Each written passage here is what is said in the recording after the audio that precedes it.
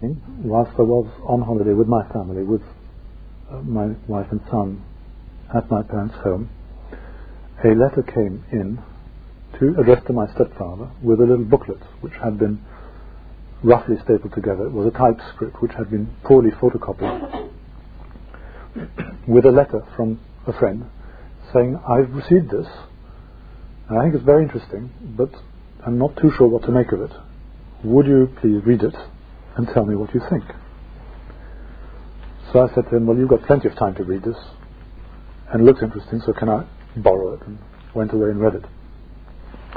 And what it was the German translation, which is unpublished, of this book, of which I brought copies, Living Water, by Olaf Alexanderson. Now, some of you don't know this book, yes? So I'll say a bit about it, because this was the first experience, which was really quite an extraordinary experience. I sort of literally plunged into this book and was totally fascinated. It's basically the biography of a man called Victor Schauberger, who was born in Austria, which then was a much bigger place, and also contained vast tracts still of primeval forest, the great impenetrable forest that the Roman legions had found it so hard to get through, wild and completely still in its original state. And he was a forester, and although his family wanted him to study and become something else, he wanted to live in the forest as his ancestors had done, and this is what he did. But he had a particularly special affinity to the life in it, and what's more, there was also a particular tradition of very interesting and remarkable knowledges, especially to do with the life-giving functions of water, with the special properties of the water that still at that time used to flow down in an incredibly vivifying way. One of the first observations that he made, which are described in this book, was that there was a spring on a hillside which had never failed. It was enclosed in a little stone building, which one day for some reason got taken down, and then to everybody's utter amazement the spring failed. And again, for some reason, somebody had the thought of putting the stone structure back up.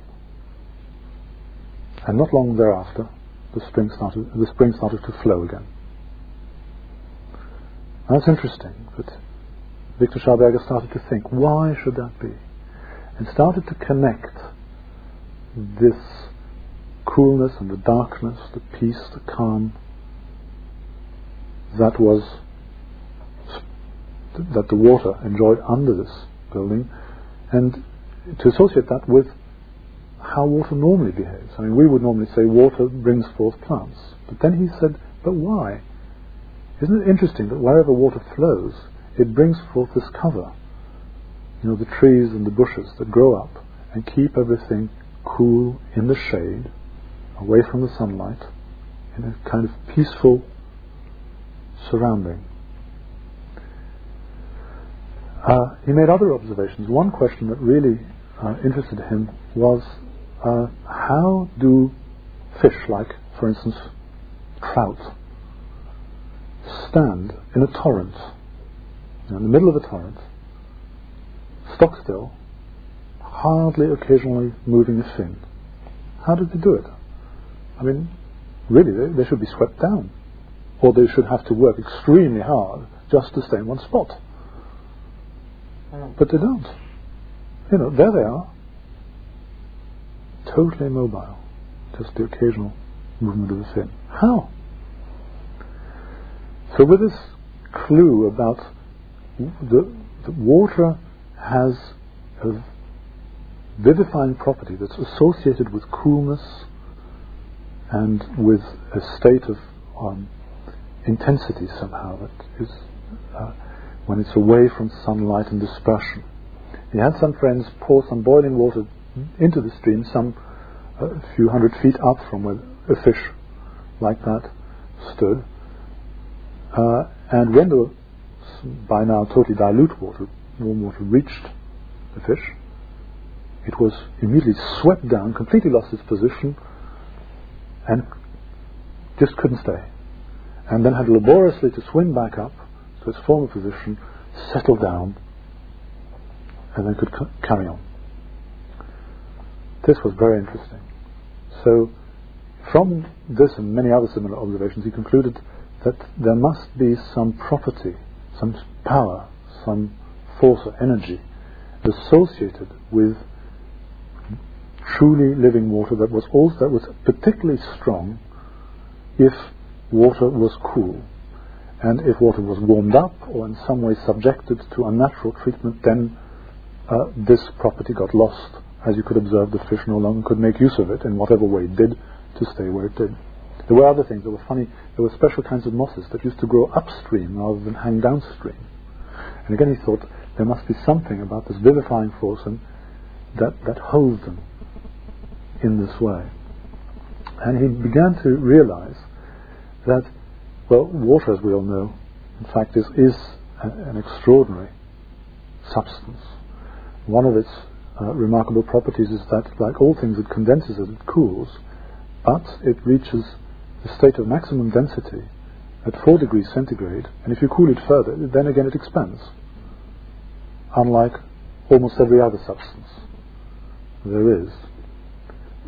And that is a very important property, without which in fact life would not be possible. For one thing, ice would not float, and therefore the polar ice cap, the north, would not float, and all sorts of other things would follow from that if water did not behave in this way. But what he arrived at was that water had its state of maximum vivification at this state of 4 degrees centigrade. And he also began to associate that with the special movements, the eddies and curls and swirls and currents within water, and a particular kind of movement that one can observe that water has traced around certain rocks, which has carved into an egg shape, a particular form which, if you like, embodies the truly natural flow of fully healthy living water. And he built up such a science of this that when the test came, he came up with remarkable results. What happened was that his employer, who was a great landowning prince, had a young wife who liked to spend a lot of money. And when once again the season at Monaco or wherever it was came round, he didn't have the money to send her. And the only way to get the money was to fell yet another lot of trees. But all the trees that were within reasonable distance of means of transport, had already been felled. And all the other trees were too far away, such that the cost of transport would virtually eat up the profits on the timber. So his business managers made it known that there would be a reward offered for a scheme to transport these tree trunks from the high mountain valleys down to the sawmills. Usually the only way that people had was in fact to build large dams, temporary dams, and float all the timber up to the dams and destroy the dams and have the whole shebang of crashing down the mountain, which usually reduced most of the timber to useless splinters and create a lot of destruction, obviously. In this case this wasn't possible, and Victor Schauberger submitted a proposal which was instantly dismissed as being absolutely absurd, and he got a stiff letter, enjoining him not to bother people with his ridiculous notions. However, not long after, this very same young lady came to hunt in his part of the forests, and he told her about his scheme. And she was so astonished and interested that she persuaded her husband to let him have a go at it, on condition that he finance it and should only be reimbursed if it worked. And when people heard of this scheme, they all laughed. I mean, the man obviously was mad.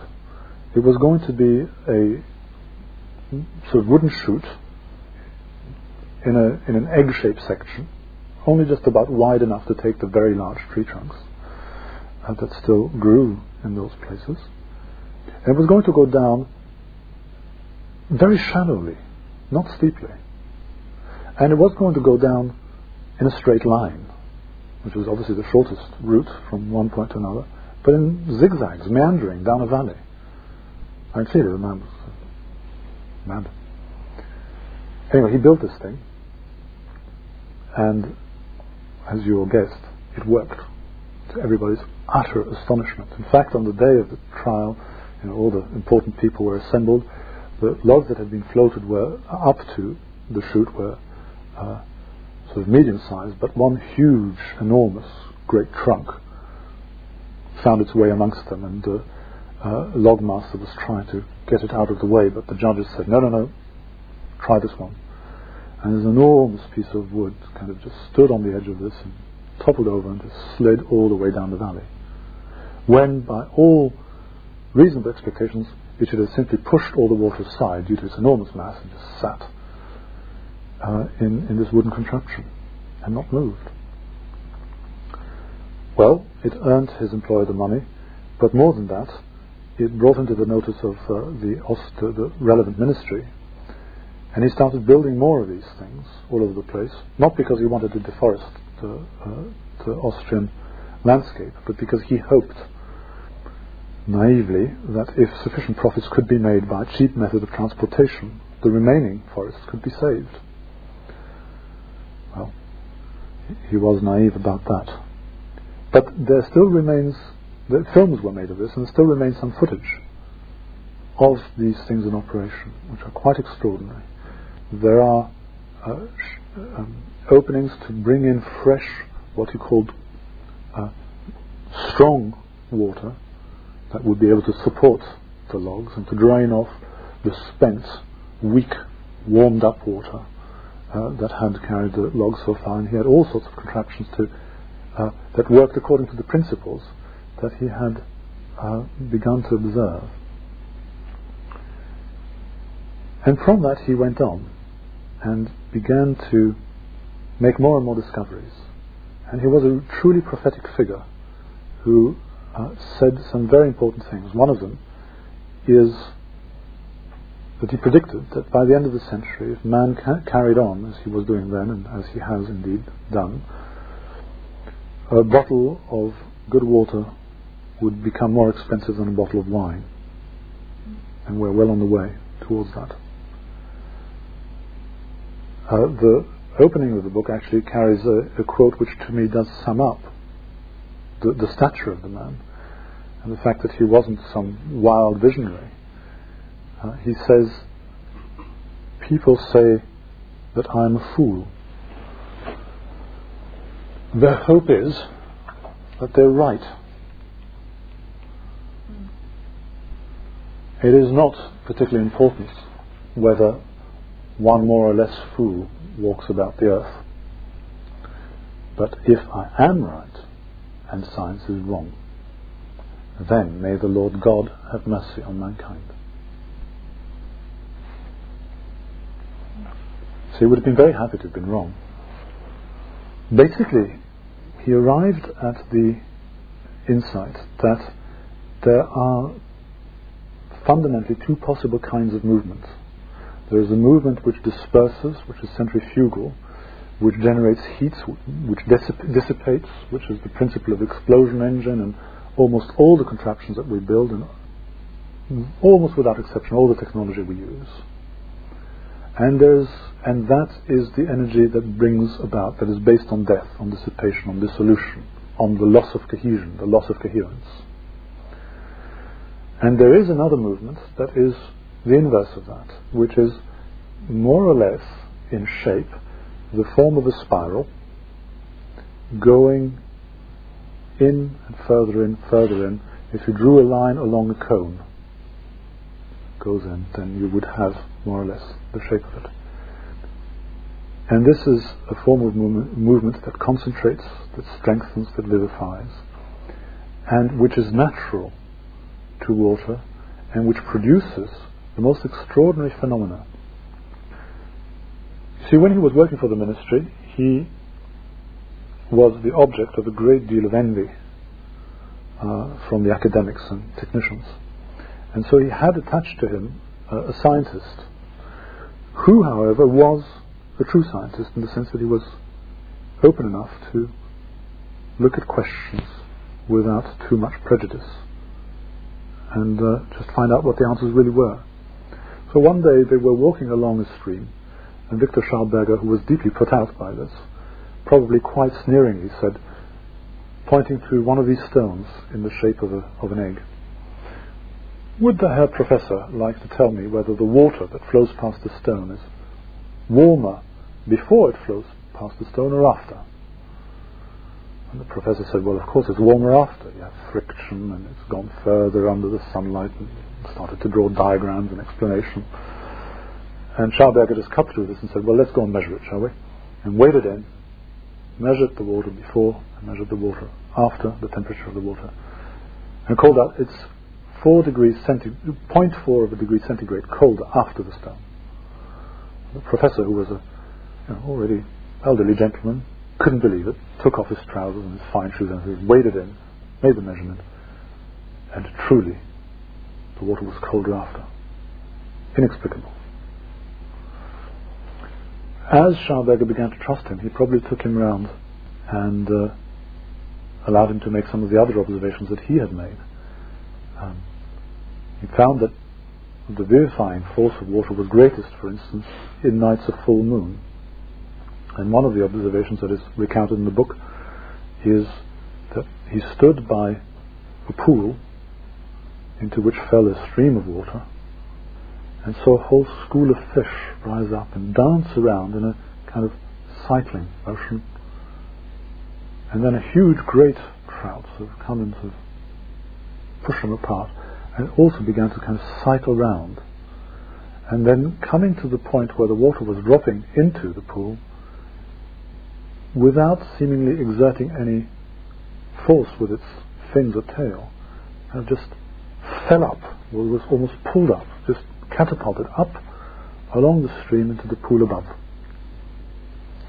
And other things, that stones, particularly of this round shape, this egg shape, in conditions where water is most strong, most dense also, has its greatest carrying power, at 4 degrees centigrade and under moonlight, such stones would begin to be carried up and themselves move in this movement which is inherent to water.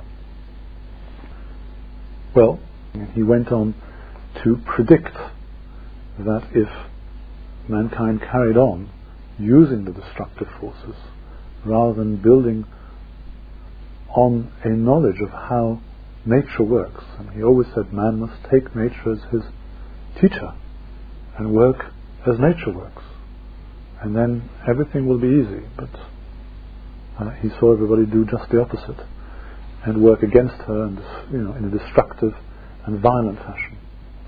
And he predicted that more and more illness, more and more unwell-being, more and more poisoning, and more disasters of every sort would befall people, even in their health, because the water itself that they drink, which is the stuff of life, was robbed of its vitality, robbed of those subtle powers that it needs to have to actually nourish us fully and truly.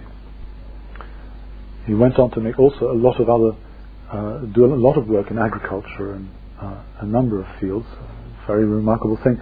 He found, for instance, that the use of iron, ferric implements in agriculture is a very undesirable thing, because the magnetic properties of the iron that remains in the ground has a drying out effect, and instead he proposed the use of copper implements. In fact, set up experiments and proved the thesis that you can achieve very much higher yields simply through avoiding iron implements and using copper implements. And what copper, the effect of copper is quite the reverse, that it helps the earth to bind and hold water, and consequently crops grow a good deal better.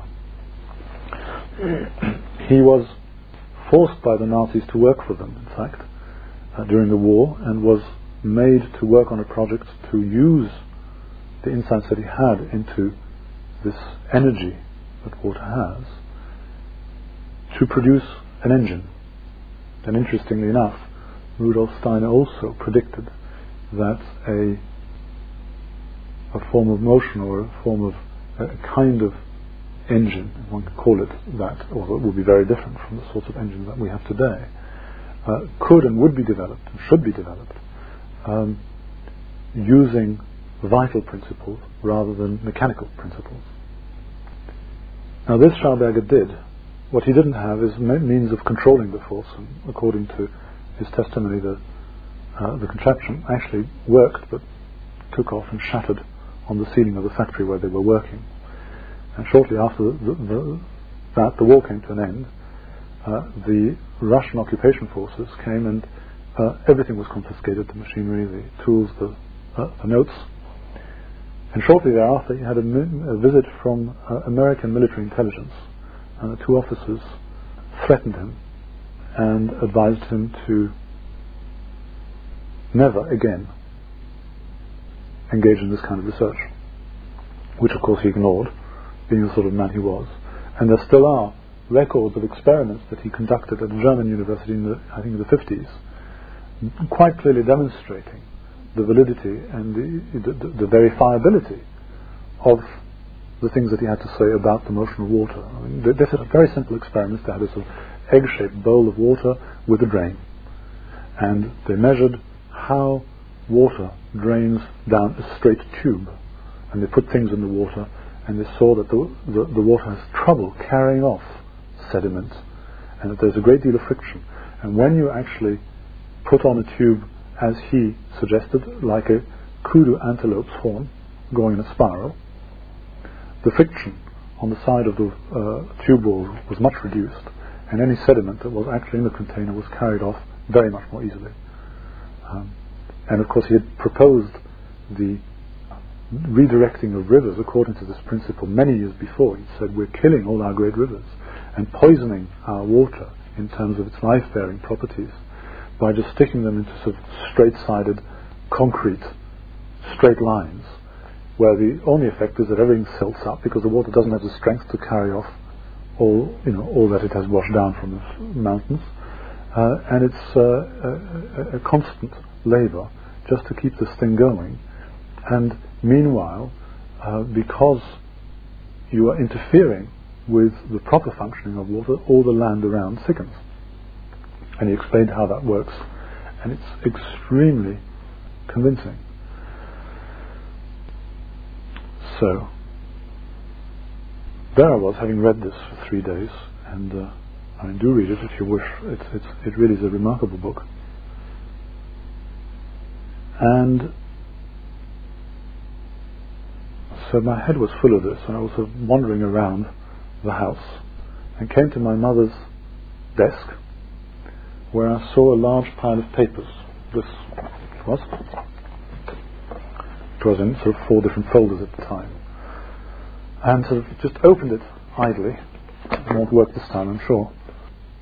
And on the page in front of me was something entitled Poem in Memoriam Victor Schauberger. So I realized that I had a lot more reading in front of me than I bargained for, and started to plough through this stuff. It's a typescript, and it's the sort of privately published work of the Forschungsstelle für Bioenergie, which means the research station for bioenergy. So I started reading this, and it's pretty tough-going stuff, this. Not like this biography, which, is better than a thriller, really. But, nevertheless, what was in it made me feel that here was something of real, and there really was something there. I couldn't quite figure out what it was because it was too difficult, and I didn't really understand all that much. Reread some bits of it. Now I've had to read and reread what seemed to me to be the key passages of this. As I say, it's pretty dense stuff, but there seem to be some really extraordinary insights in it. And they have to do with the fact that intuitively we all know that life is one. Life is a whole thing, not lots of bits. And we also know, it's somehow intuitively obvious, that the enormous variety of life forms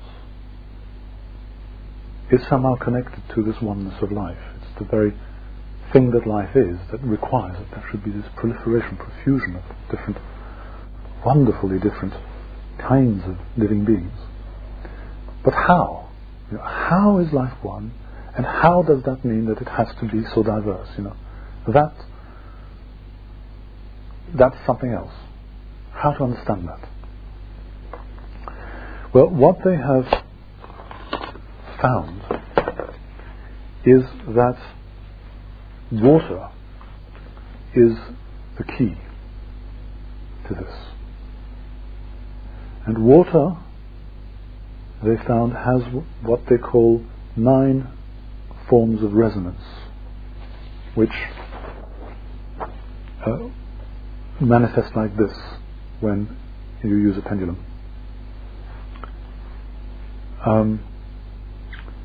And these 9 forms of resonance enter into interaction with all energy that bathes the surface of the planet. You have energy that comes in as cosmic radiation from the stars and from our own sun in all different forms. There's light, electromagnetic radiation, other more subtle forms of energy. You have energy that comes from within the earth as heat, as tectonic activity, as chemical interaction. You have the activity in the atmosphere. All of that are different forms of energy. Sound even is a form of energy, of course. And all of that somehow water works with and resonates with, interacts with, through these 9 forms of resonance, and sets up states of activity, of activeness, of vivifyingness within the water molecules, and builds up through this interaction these 9 patterns of information, which are illustrated here, that have specific correlation with 16 of the fundamental elements out of which all living beings build their tissues, and which correspond to a transformation of the energy with which water has resonated into fields of information, into a form that is more complex, that has already been transformed and changed. Now this information is then integrated by a quadruple field of 4 fields that are integrative of all of these states of activity and information. And this whole process, which is this triple process, they call the guidance of the ecosystem, of the build-up of ecosystems through the formation of auras. i.e., all of this activity builds up the subtle forces which, if you like, are the guiding power that enables organisms to build up the structure of their tissues and organs as ordered structures in space, and to maintain their metabolic activity as dynamic processes in time. There's something that guides this, and this something is something that completely eludes science as we have it. There is no adequate or near adequate approach even to the mystery of life within science, because life only deals with the wrong kind of motion, with the dispersive, disintegrative mechanical forces. The thing that actually integrates, that is capable of interacting with the forces that come in from the cosmos and transform those, yield the subtle forces that enable life to build up the forms of organisms that we know. Now if you look at this, and I know it's quite a mouthful already, then, and think about it, then something quite remarkably interesting is being said here. Because what you have is a picture of the whole of life on earth through the mediation of water, and therefore as one with water. And there again, all the traditions regard water as the key to life, and I mean, there are many, many ways it's put. One of the most pregnant, powerful ways, in fact, that I've come across is in the Quran, where the divine speech says, from water have we brought forth every living being. But you have the Spirit over the waters in Genesis, and you have the primacy of water everywhere. But to come back to this, what you have is an emerging picture, a vision of the whole of life as a single functioning entity that is in constant interaction with the energies that enter into the orbit of the Earth, and that is constantly maintaining an equilibrium between the availability and the different types and the intensities and so on and so forth, and the changes in energy. So there's a constant flow equilibrium being maintained between what is there and the capacity of the different life forms to change and use this information to make it available as information for the build-up of further complex structures.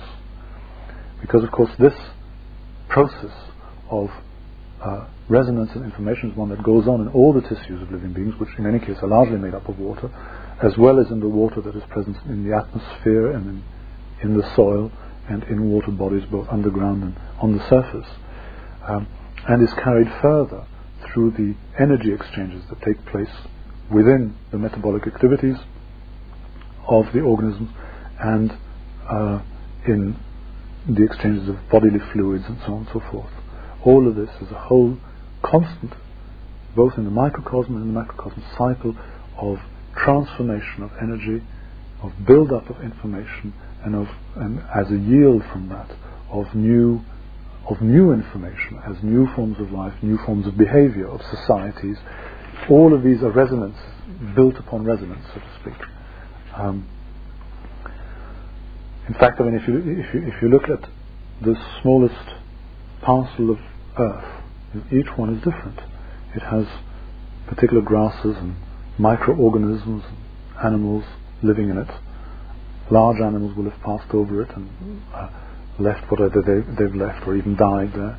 And the processes that go on of transformation of substances, which themselves use up and transform the energy that is present, all of that is part of this cycle. And this cycle, in the large picture, is constantly adapting and thereby building whole ecosystems and changing them in accordance with the energy potential that is present at any one time and place. So that on the one hand you have a picture of life as a whole, and of its rootedness, its interaction with cosmic forces, which is again an obvious truth, and how it mirrors that and transforms these, but at the same time necessarily produces diversity in the process.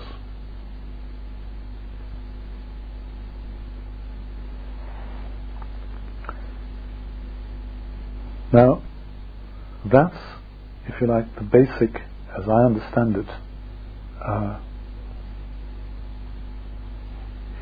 way in which the fundamental way in which they've grasped something. But from this have come very, very many insights, and they've touched on a wide range of fields, which is another thing that I find extremely interesting about this. That it's as fecund, as diverse as life itself. It's not a sort of narrow, one-channel type of scientific approach.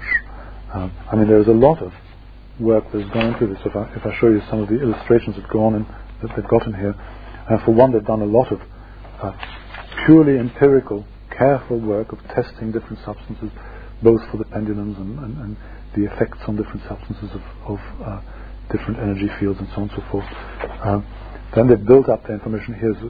That's Gernot Graefe, this picture of Gernot Graefe testing the waters in Hamburg harbour, which unsurprisingly are stone cold dead.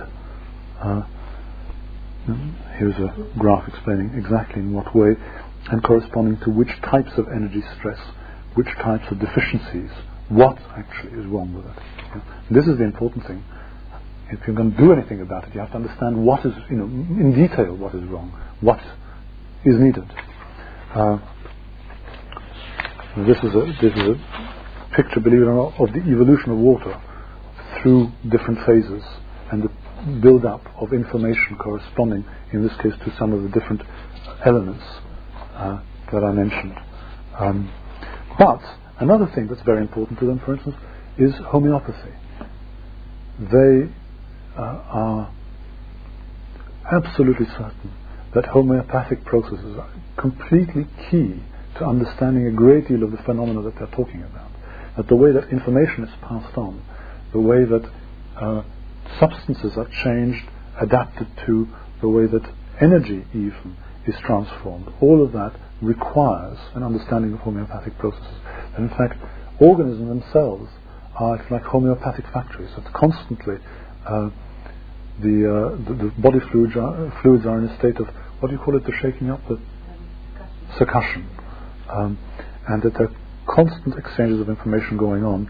This is particularly important actually in the humus layer of the earth. And another thing that is important, in fact, and this is where some of the humus research that Gernot Graefe has done really plays into this, are the extremely complex substances that you find in humus, particularly the humic acids, that are very, very complex organic substances with an incredible variety of in existence that have very, very powerful function in terms of energizing living systems, strengthening their capacity to retain water and to maintain the resonance without which they can't build up the information, which is the basis of their own coherence. Yeah. In fact, something very interesting that he told me is, and apparently it's a known fact, that water, which is uncompressible under all ordinary circumstances, unless you use, I think that at very, very, very high pressures you can in fact compress it, but at any kind of thinkable pressures, under thinkable circumstances, water is totally uncompressible. But when it is in a capillary state, as the sap that's rising in a tree, or all the body fluids and the capillaries within our bodies, then, in fact, water goes down to 90% of its volume.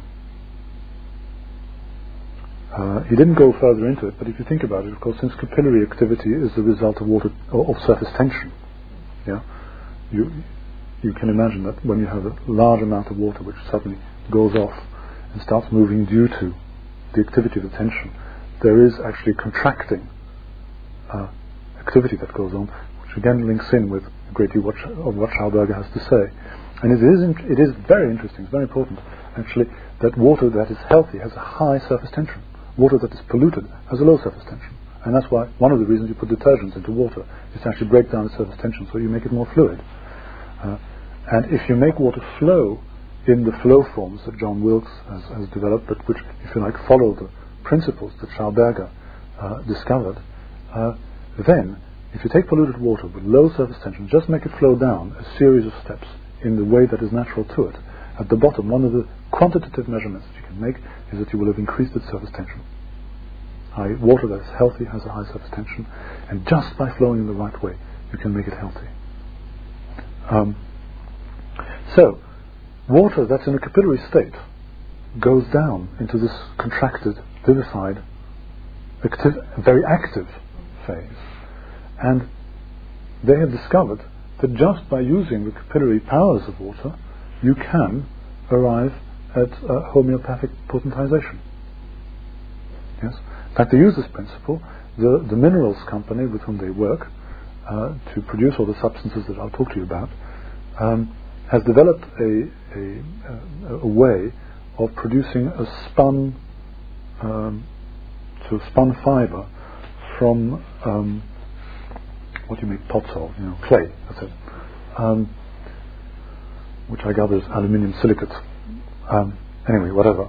You get these very, very fine fibers, incredibly fine, a bit in fineness like hair or even finer, or like glass fiber. White, very beautiful. And they put this into a huge glass tube, to stuff it down, and then they pour whatever they want to potentize through it.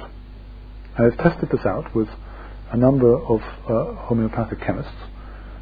People who've tested the substance out.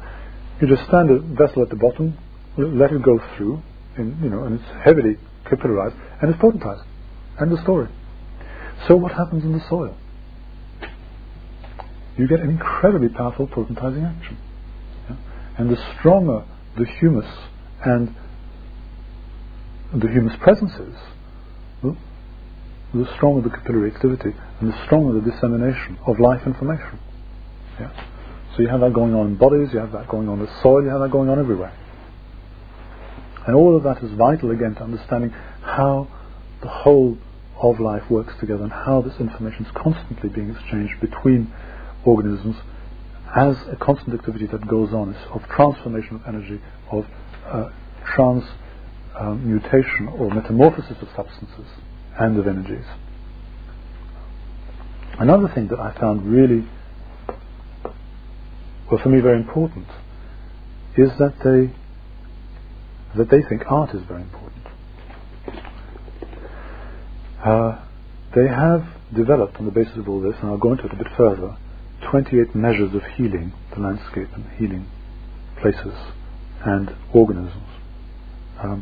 But what they've done is they've illustrated these with works of art, of artists that they know. Yeah?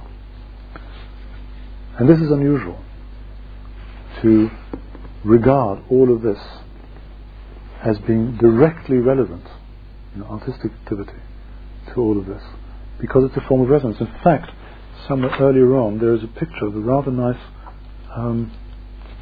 stage, as in theatre. I wish I could find it. Let me see.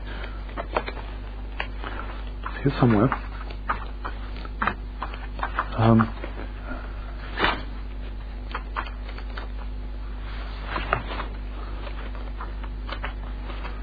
In fact, I would have noted down the page number. So I could. Oh yes, here it is. 177. I remember that. Yeah, rather a nice stage. And what they say is, the stage as a mediator of information, in the sense of vital, of life information. And you can see that the artist, the playwright, resonates first of all with life to bring into being this new encapsulation of it, and then the way that is disseminated itself is a process of constant interaction between the artists that perform and the audience, and that all of this is, if you like, a further stage of resonance and of the build-up of information, of the transformation of energy, and of all the processes which result from the being of water and the existence of life. This, for instance, this is nice. Colours and scents, as in smells, arise out of cosmic radiations. They avoid microwave stress, particularly when rock dusts are available to help.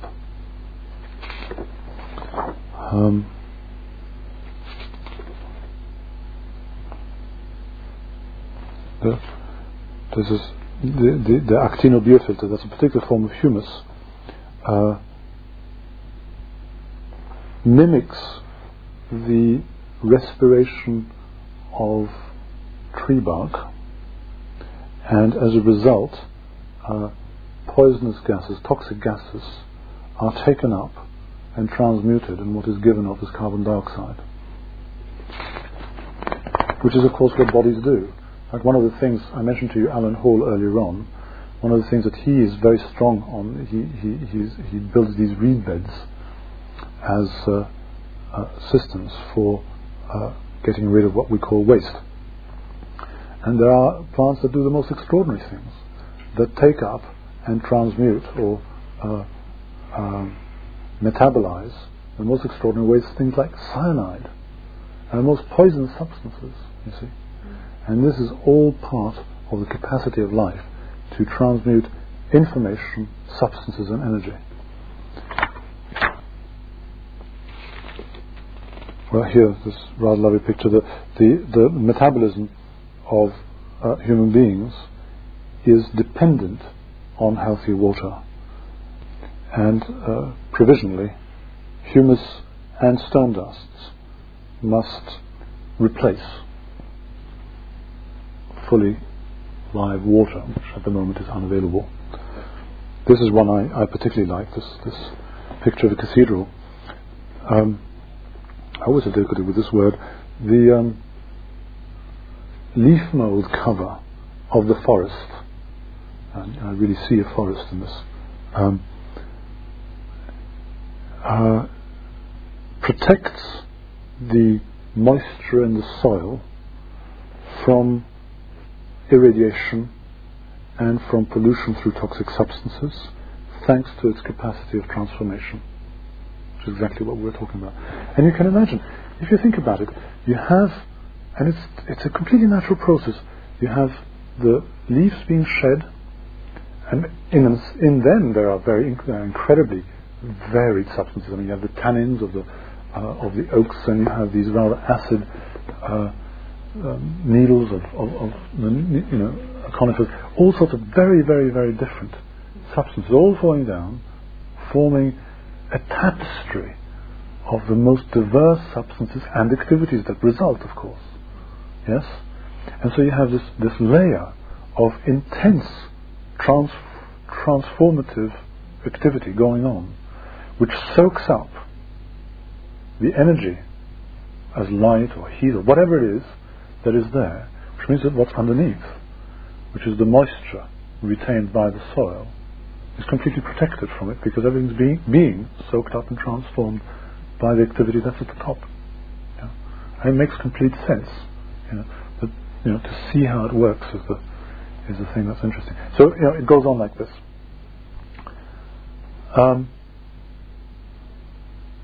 See, one of the really important things is the practical aspect. I mentioned, what do you do about it?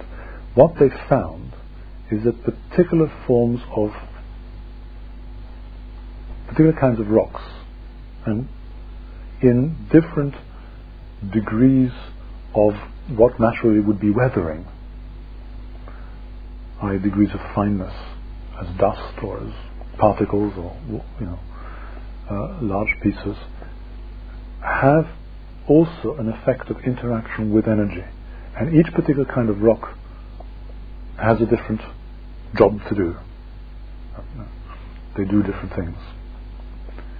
And you can identify particular rock substances and mixtures that give a shielding effect against specific form of energy stress. Now, I haven't mentioned energy stress, but that's really the important thing. That's a big chapter, actually. I should go back to that. Where you have energy and the resonant activity of water, the resonant power of water, you have the build-up of information out of which the possibility of life arises. But if you have too much energy, and of course we've been liberating energy on a massive scale, particularly in the last couple of 100 years, then you start getting an excess, potentially, over what any part of the biosphere is capable of mopping up, of using up, of absorbing, of transforming, of making available as further information to, so to speak, feed the continuation of evolution. Yeah? So you begin to get a stress, and that stress breaks down the resonant ability of water, and you start going down the scale of those 5 kinds of water that we talked about, that the Australian Aborigines know perfectly well about, since they have the 5 words for it. And the water starts dying. And not just the water, but of course the vitality of all living organisms starts dying back. And specific forms of energy stress have specific effects on specific types of information, specific types on specific resonant powers. Yeah, I mean, it's not kind of haphazard. And where you have this on a large scale, and this is what they warn of, you will get inevitably, because the whole of nature, if you like, is an organ for finding an equilibrium between the energy that is present and the capacity to use it, you will get sudden adaptations to excess levels of energy. Yes? And these sudden adaptations are of course catastrophic for the organisms that are there that are already weakened and can't cope anyhow. Yeah? And so what do you get? Well, you get the release of built-up tensions through tectonic activity and through sudden temperature gradients, and therefore you get violent climatic variations, and we've had the forerunners of this, of course, in the last few years. What else do you get? You get let me get that right. Let me look it up so I can just check. You get a response to particularly the build-up of radioactivity through the proliferation, massive proliferation of algal blooms, because algae have a particular capacity to respond to that kind of stress. You have a response to poisonous toxic emanations that come from toxic substances through the proliferation of plant and animal pests.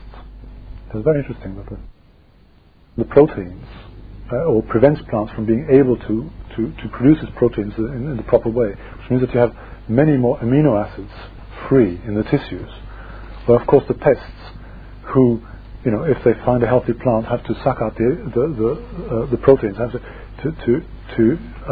break them down. Well, they're very happy, if all this stuff is sort of hanging about in an unbuilt-up state. So it really is counterproductive on every possible level. But there you are. We've been told long enough that we're working against sense. There is a response to excessive electromagnetic stress and disturbances through multiplication of bacteria and viruses. So you have more illness. You have the response or using up of microwave excesses through an increase in cancerous growth, cancer cells. There are effects on the whole of the immune system. There are changes in the bodily fluids as a reaction to constantly increasing ultraviolet stress, which is particularly influenced by the ozone hole, and so on and so forth. And changes of the nervous system through electrical stress. And of course, that's why my mother couldn't sleep. All this electricity, and it makes her nervous, and then you can't sleep if you're nervous, can you? Right? It all ties in with observations that people have made all over the place in different ways, with the fact that we've got algal blooms now happening all over the place, with the fact that people, we've got new kinds of flus all the time, all this kind of stuff. We all know about. And people who've been doing more research, like the man I mentioned to you, Alan Hall, much of this ties in with a great deal that he's already found in his particular way. So what they're warning of is that the continuation of our present way of doing things will lead inevitably to catastrophe, to the increased and constant undermining of the ability of organisms just to maintain themselves, and to catastrophic changes in the natural system as a whole through climatic change, for instance, through earthquakes, tectonic activity, and so on and so forth. But also there will be, they mention and they're worried about, and I'm worried about, the changes in the psyche, because all of that, how does the resonance in the psyche, are all those processes affected? And when you see that the resonance that should be natural to us has already been so far diminished that for very many people all of these things aren't visible at all, that it's not actually a true problem. And also that efforts such as these and many others that are aimed at actually addressing the issue are regarded as being completely loopy at best and dangerous at worst. All of that, where does that come from? Where does this lack of connection or resonance to what is in front of us arise? So I would say that there is also obviously a constantly rising danger of the breakdown of the capacity for social interaction, and the increase in violence that we notice as being endemic to our society. I mean, just needs no additional illustration, really. So you have all of this. Now, they really started going in 1987, a bit over a year after Chernobyl. They were going around doing their experiments, measurements, using their pendulums to find out and to verify all the things that they'd always found. They always got this here and they'd always got that there. And one day they went around and it was all gone. Nothing left. Not a single pattern that was coherent. There was only chaos. All they got from the pendulum was a totally chaotic movement without any coherence whatsoever. And they already knew, or felt that they knew enough about the importance of all these phenomena, that they were scared down to their bones at the disappearance of all underlying information and resonance everywhere. She showed me a bottle of English Channel water that was sent to her by somebody I know, a very, very fine biologist. And she sent them a sample of this water, and she showed me when I was in Vienna, and we were talking with her, she showed me what the pendulum did. It's completely chaotic, absolutely nothing. And in comparison, she showed me a bottle of the water that they treated as which was a humus extract, and the pendulum completely still. Nothing, just totally still. And the point is that what you have there is a water body, however small it may be, that is completely balanced and therefore capable of absorbing and transforming all the energies that come from it, the whole spectrum, whatever it is, all the radio waves and the radio telephones, the whole lot. This was on a hot sunny day. There was building work going on next door. I mean, it was pretty noisy on the veranda. And the water that is in the state of complete strength and health is capable of completely absorbing and working with us. And this is what you find. And as soon as you have a form of stress, the pendulum starts swinging to indicate or indicating which particular resonance is affected, which particular form of information is beginning to be lost. And of course the swing of the pendulum itself is a help to the organism or to the water to begin to reintegrate that particular information, that particular resonance, to be able to work with the particular energy that at the moment is a stress factor. So that's important because Maria particularly, treats people and animals and also plants by this method. Again, I'll come back to that. But in the broader view, here they were, 1987, and everything had gone. And since then, they regard themselves as being, if you like, in a catastrophe situation, in a state of collapse, and that they have no option but to, strain every sinew to try and do what is required to restore some basic vitality, some basic balance. And they now work with, by now several hundreds of people, if not thousands, on the continent, going around, putting the various substances around to help counteract this. And for instance, they claim that the storms that we had here, but which also brought a great deal of devastation to Germany. I have a friend who has extensive forestries, and he showed a group of us what happened there. Inevitably, some of it is monoculture, and whole swathes of it just mown down by these storms. Well, Felsenreich and Grefus say that these storms abated on the boundaries of those areas that by then they had been able to treat. And in general, they have developed these 28 measures based on a variety of substances that they've tested in all sorts of different conditions, rock dusts and different types of humus. And the rock dusts have the particular function of especially shielding against energy stress of different kinds, and the humus substances have the function of, so to speak, kick-starting the processes within water and organisms of resonance, the interaction with and the transformation of the energies that we're constantly entering into contact with. And it's in that sense that they say that at the moment healthy water has to be replaced by rock dust and humus to get us back to that. And generally, where organisms are stressed, their own metabolic activity becomes a further stress factor, because it is a stressed metabolic activity which produces further energy releases and is, if you like, entropic, adds to chaos. Whereas an organism that is healthy, that is whole, and it's very interesting, one of the things that they said was that the most healing thing for a landscape is a fully resonant human being walking through it. Because, again they say, plants and animals all again are specialists.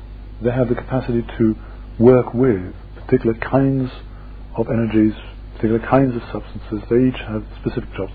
The human being is a universal transformatory agent. And also he doesn't need a pendulum, of course, if he's fully resonant. And interestingly, I've watched Gernot, he just uses his hands and feels where it's at, and then he goes like that, and when he's got it, it goes like this. So that's very interesting.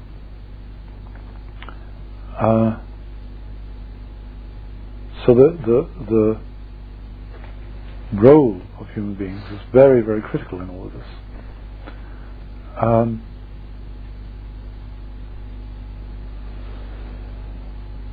Well, I don't know. Maybe I should just go on now with a personal story, because I'm sort of coming to a close. No, there's one more thing that I'd like to say, which struck me very much on reading this, and which is, yes, one of the things that moved me most about it, and that makes me feel, gosh, there are all sorts of things in here. One day, Gernot Graefe was going to some conference or other, and he was driving on the motorway, and on impulse, just veered off, drove up into the hills, and arrived at a place called Maria Schutz, Mary's protection, or protected by Mary, however. Schutz is protection, Maria Schutz. And I can't remember the exact details, but he stopped off and went into the church, Maria Schutz, devoted to Mary, and started looking for the water. And I can't remember whether it was actually in the church or just behind the church, but there was a spring. There was water. So he tested it by their methods and could not believe what he got. Here was the impossible. Here was water that was totally alive, fully, totally resonant, in an age when, as far as they were concerned, it was impossible. Such a thing no longer existed. Under the protection of Mary's mantle, there was life. So that to me meant a great deal, because I think Mary's very important in our time. And I think it's important that they included this story in this document. Actually mentioning that Gernot in fact is a Protestant. He's originally German, and they don't go in for this kind of thing very much as Protestants. But there you are, this is what happened.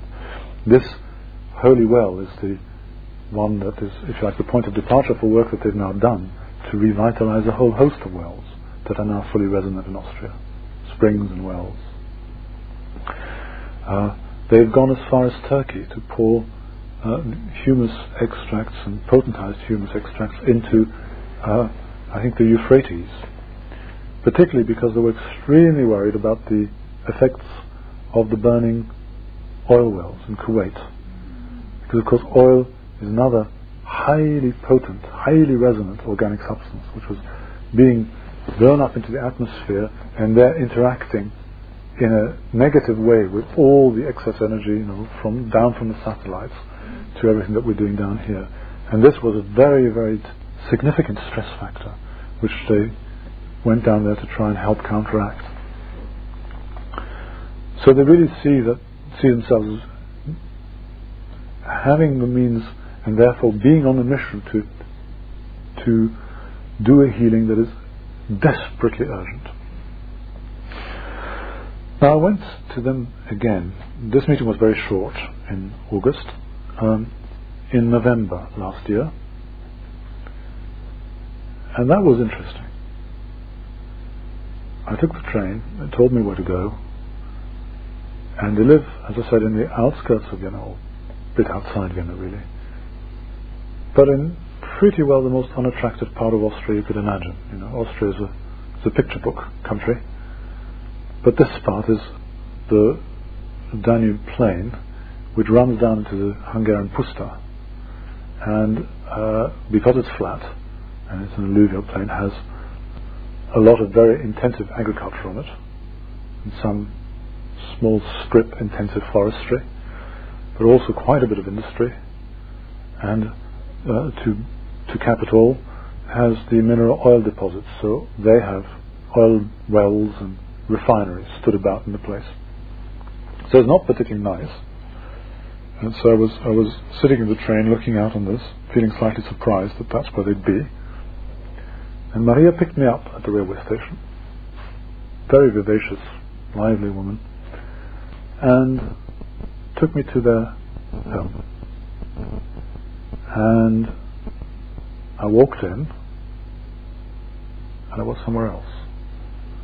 I was one of these deep silences in the place, and that feeling of calm that you get in very strong places. Some cathedrals have it, some haven't anymore, but some have. Or high up in the mountains, in deep in the woods, caves, there are places that have this strong silence. It's so strong you can hear it. And it was like that in that house. If you looked through the window, it was very hard to believe that that's where you were. So that was really quite a stunning thing to experience going in there. They showed me, their bit of land. They've got a strip of forest, same sorts of conifers as everybody else, Schwarzfirn they're called.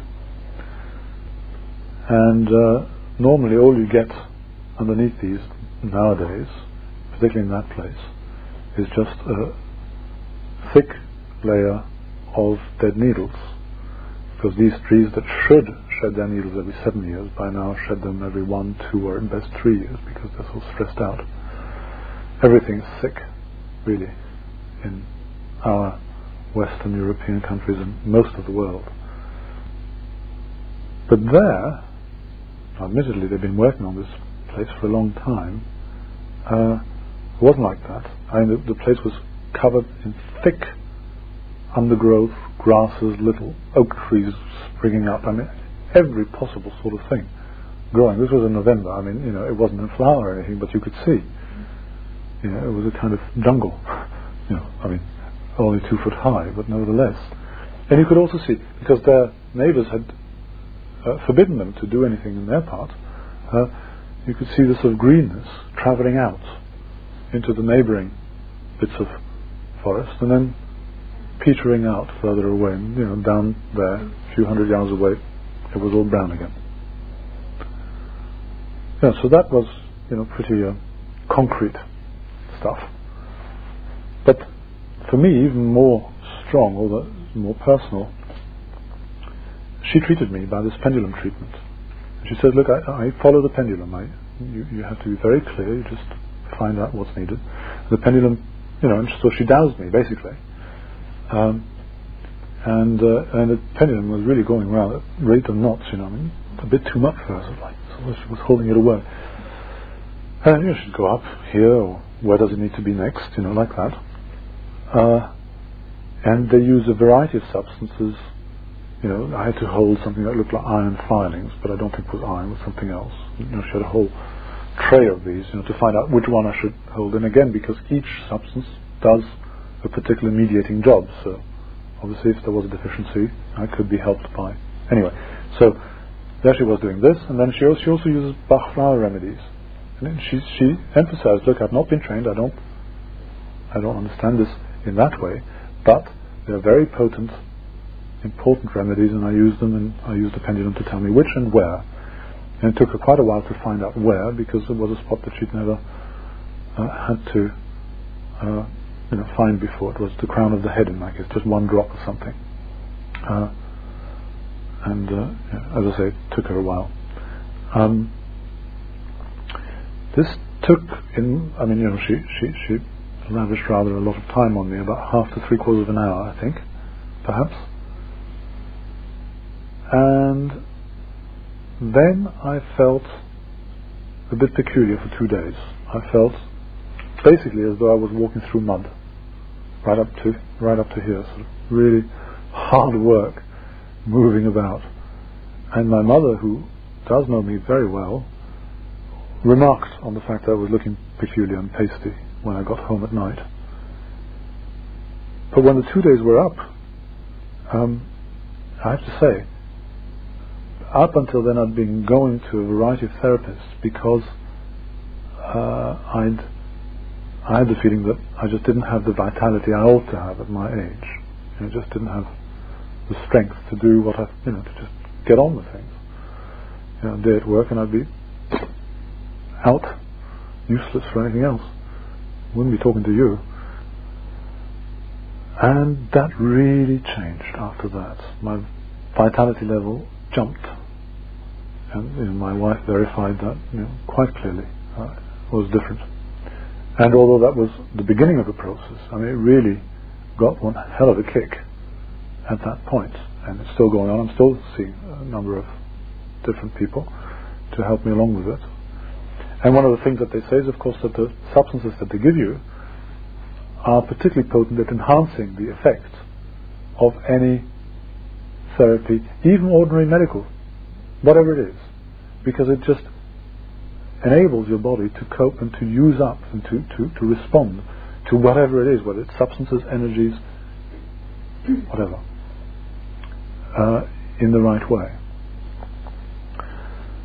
So that for me was obviously quite good, useful evidence. They also showed me pictures of their work in Spain. Now they're not so easy to see, but they started in the Almeria, which was at one time the breadbasket of Spain, which is now turning into desert. Not a lot growing on it. And there he is, sort of putting the materials in various places, specific places that have been determined by the use of the pendulum. And they started this work in 1989. And what they write, although admittedly I must say that the pictures, it's not so easy to see. You can see that it is pretty desert-like here.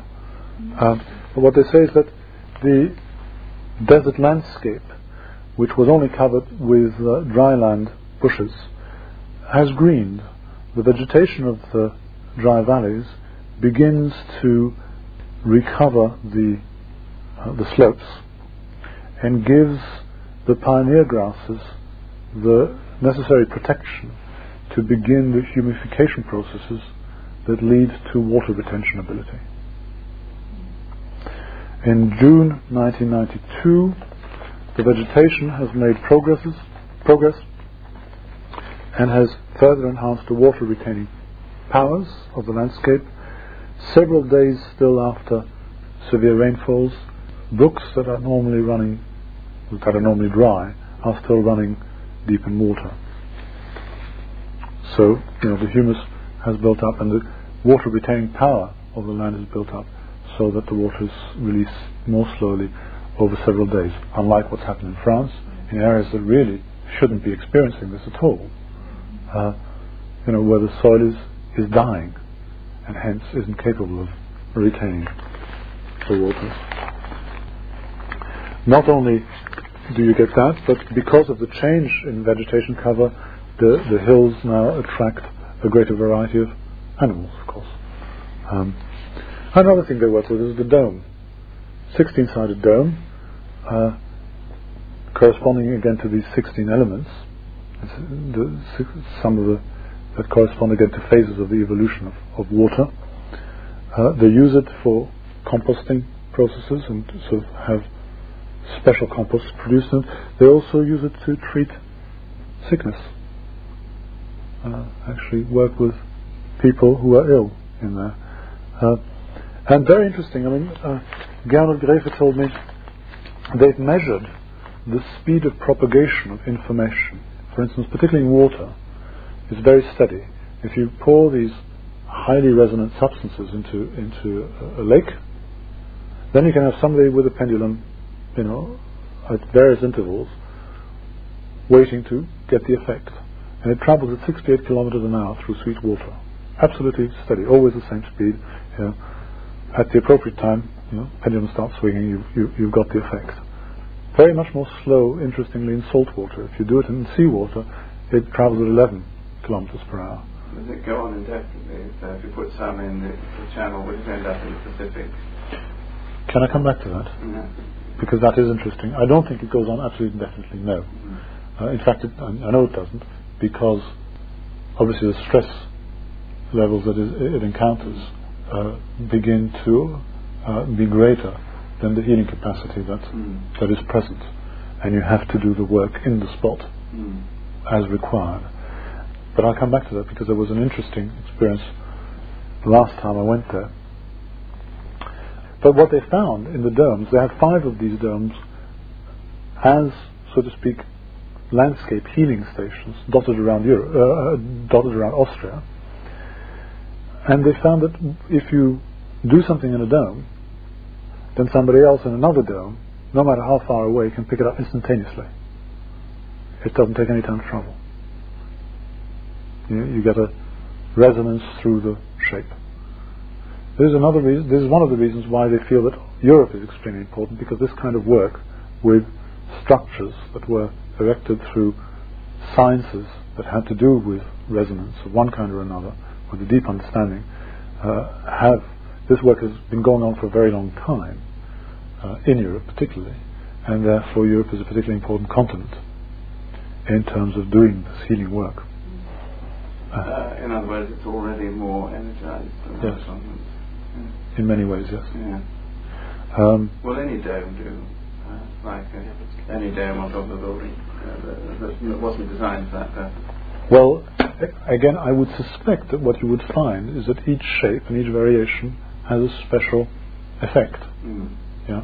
And what they are trying to do is to find those things which are the most general. And that's why they work with these basalt pendulums. They've done the tests with metal and with glass and with wood and all sorts of stone. And they use these, this is, obviously they have all different shapes, there's bits of rock. They use these basalt pendulums because they are what they call generalists. They respond in a very even-handed way right across the spectrum of phenomena they're looking for. And he doesn't particularly have a scientific explanation. I talked with Gernot Graefe about this last time I was there, and he said, I don't know why. One reason could be that being a depth rock, they have a high proportion of all the trace elements in them. So again, in that sense, they would respond in a very even way to everything. And then he said it's also interesting that it's got magnetite in it. And magnetite is the one single ferric substance which retains its magnetic properties when it's oxidized, when it's rusted. If you rust a piece of iron, it can't hold a magnetic field, it's gone. But magnetite can. and there's quite a lot of it in this. And so he thinks that when the pendulum starts swinging, you may get, it swings through interaction with your own field, energy field, and so on. But then you may get a simple induction effect, an electrical magnetic effect that you have a field built up through movement, which is basically what electric motors and all that do. So, that may be another reason why they're quite good to use. You get a helping hand.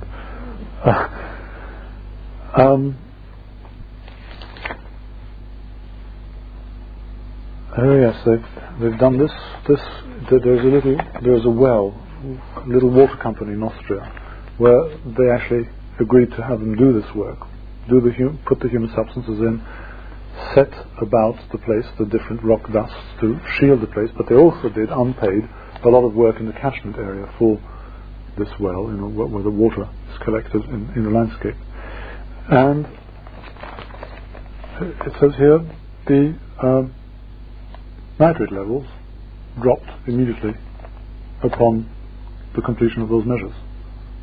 So again, the water and the whole natural system is capable of actually coping with everything that was there in a revitalized way. Now, on this water, this water propagation question, I'm coming to a close now, but this is rather interesting.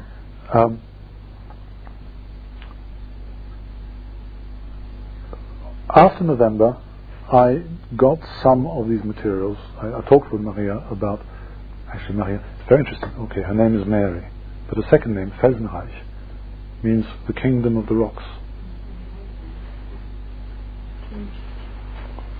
Yeah. Or rich in rocks, but I think it's more like kingdom of the rocks. Anyway, so we'd worked out some of the things that would need to be done first in Cheltenham. So with some friends of mine, we went and did the things that had to be done. And then I went to see them again sometime in early spring. And I'm quite sure that Gernot didn't know any of the details of this. And I'm sure he had no clue where Cheltenham was anyway. But what he had done is that he'd gone to pretty close to the source of the Rhine and poured down a very large quantity of this potentized humus water. And he'd spent actually whole nights staying up with it, following it on the map on the one hand, and actually interacting with it. So the importance of the human being and of consciousness, because he was measuring as it was going along what its level of vitality was, whether it was still fully effective or whether it was being stressed by whatever it encountered. And in various places it was, and he found that he could actually help, so to speak, its passage, just the same way that Maria, I suppose, had helped me by dowsing me, in a similar way by being with it, to maintain its resonance all the way down into the North Sea. And then he started, to his surprise, the effect went on. It travelled on. Didn't just dissipate. This is by map dowsing he was following? Yes, by map dowsing. Not by actually taking samples? No, not by samples. No, just following by map dowsing. And he found that it carried on out of the mouth of the Rhine, and to surprise, it started going up the Thames. And when I was there, it had already gone some of the way up. And he took out an atlas and said, it's here. And then he followed it further up as the day wore on. And he didn't follow the Thames. He took the turn where the Windrush comes into the Thames and followed up the Windrush. Now the fact is that where it stopped, which wasn't quite near the source, is just about the closest place you can get to Cheltenham by way of water, by way of a stream. And I'm quite sure that he wasn't aware, of the things that we'd sort of concocted with Maria, because a lot of the time he wasn't there anyway, and they're both extremely busy with all sorts of experiments. So, I thought that was extremely interesting. That the one place in England where something had actually been done, the connection was established. One thing that she has written, this is Maria, about England, because I asked her about England, and generally she feels, or they both feel, that in Central and Western Europe, two of the areas that really do need work urgently are former Eastern Germany and England, who are both presumably in a bad way. Eastern Germany because of what's been going on there, and England because it suffered industrialization and deforestation earlier than most other European countries, of course. And here's what she says. There's something, a short paragraph entitled "The British Isles and Their Soil-Water System in the Atomic Age." The soils of the British Isles are characterized by a special feature which is not cognizable or verifiable by the analytical method. This is a particularly high resonant capacity, which probably arose through special developments of the vegetation at a time when the islands were not yet inhabited by humans. At that time, waters with very significant information capacities must have been washed down to the seas.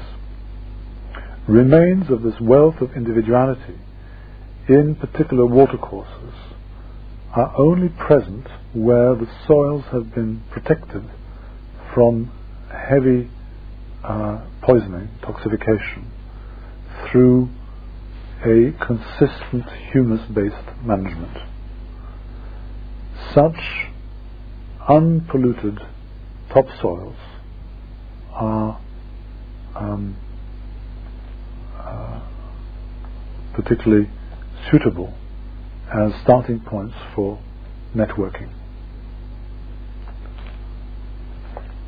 So if the work's going to be done in England, the way to spread the information, the effects of this, is particularly by also working with people who are working organically, especially in those areas where there's a tradition of it, where chemical agriculture has been avoided in general. That's what's meant by networking, is it? Yeah. Not general holistic networking, but rather the networking with particular information. Well, I would say that what is meant by that is a very holistic networking, because what is then built up is the resonant information, which, and here I come to sort of closing but personal note, which has to do also, which is very much involved with the capacity of human beings to actually interact with one another and to empathize with nature. See, at the end of it all, I have to say, there are things in here that I don't necessarily agree with. In here, all this writing. These are two people who clearly have discovered something very important. And I believe that it often does happen that people who have made an enormously important discovery start, if you like, explaining everything by it, and introducing it, if you like, as a direct explanation, even where it may not be suitable in that way. Now, I would not like to say that I know whether they do or they don't, but there are certain things that they say that I don't feel that, on the basis of what my understanding is and what I believe, I would go along with. But, and I want to say that very clearly, because I'm not sort of here a kind of propagandist for them, or certainly don't want anybody to feel that the idea is to take it on lock, stock and barrel. Probably wouldn't anyhow. But having said that, what I do feel is that there is something here that is potentially so important that if even only a tenth of it is true, one can't afford not to do it. And that's why I've sort of set out to see whether there are other people who are interested and fortunately there are, and from this, has come in a very short time, the Life Springs Initiative, a very great deal of interest, and now they have been invited over to come and give these seminars next week, 2 3-day seminars, to be trained in their methods of identification, diagnosis and healing. And really, it's a matter of actually finding out through doing it and making up our own minds. At the end of the day, it's experience that will count. And what's very gratifying is that there are people from all sorts of different fields who are coming, people who work scientifically, people who do a lot of water research, people who do a lot of work with people either as healers or in different therapeutic disciplines, as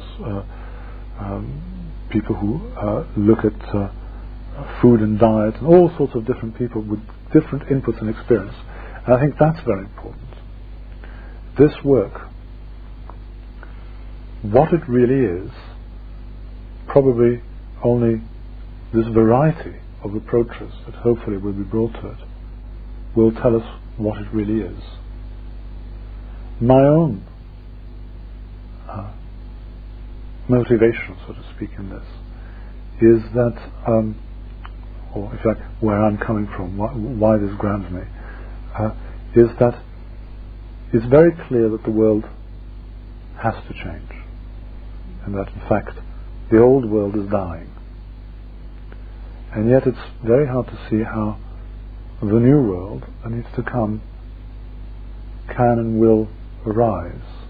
And there are great difficulties, there's enormous resistance, and there's an enormous amount of negative and destructive activity going on, even in ourselves, never mind in a lot of other people.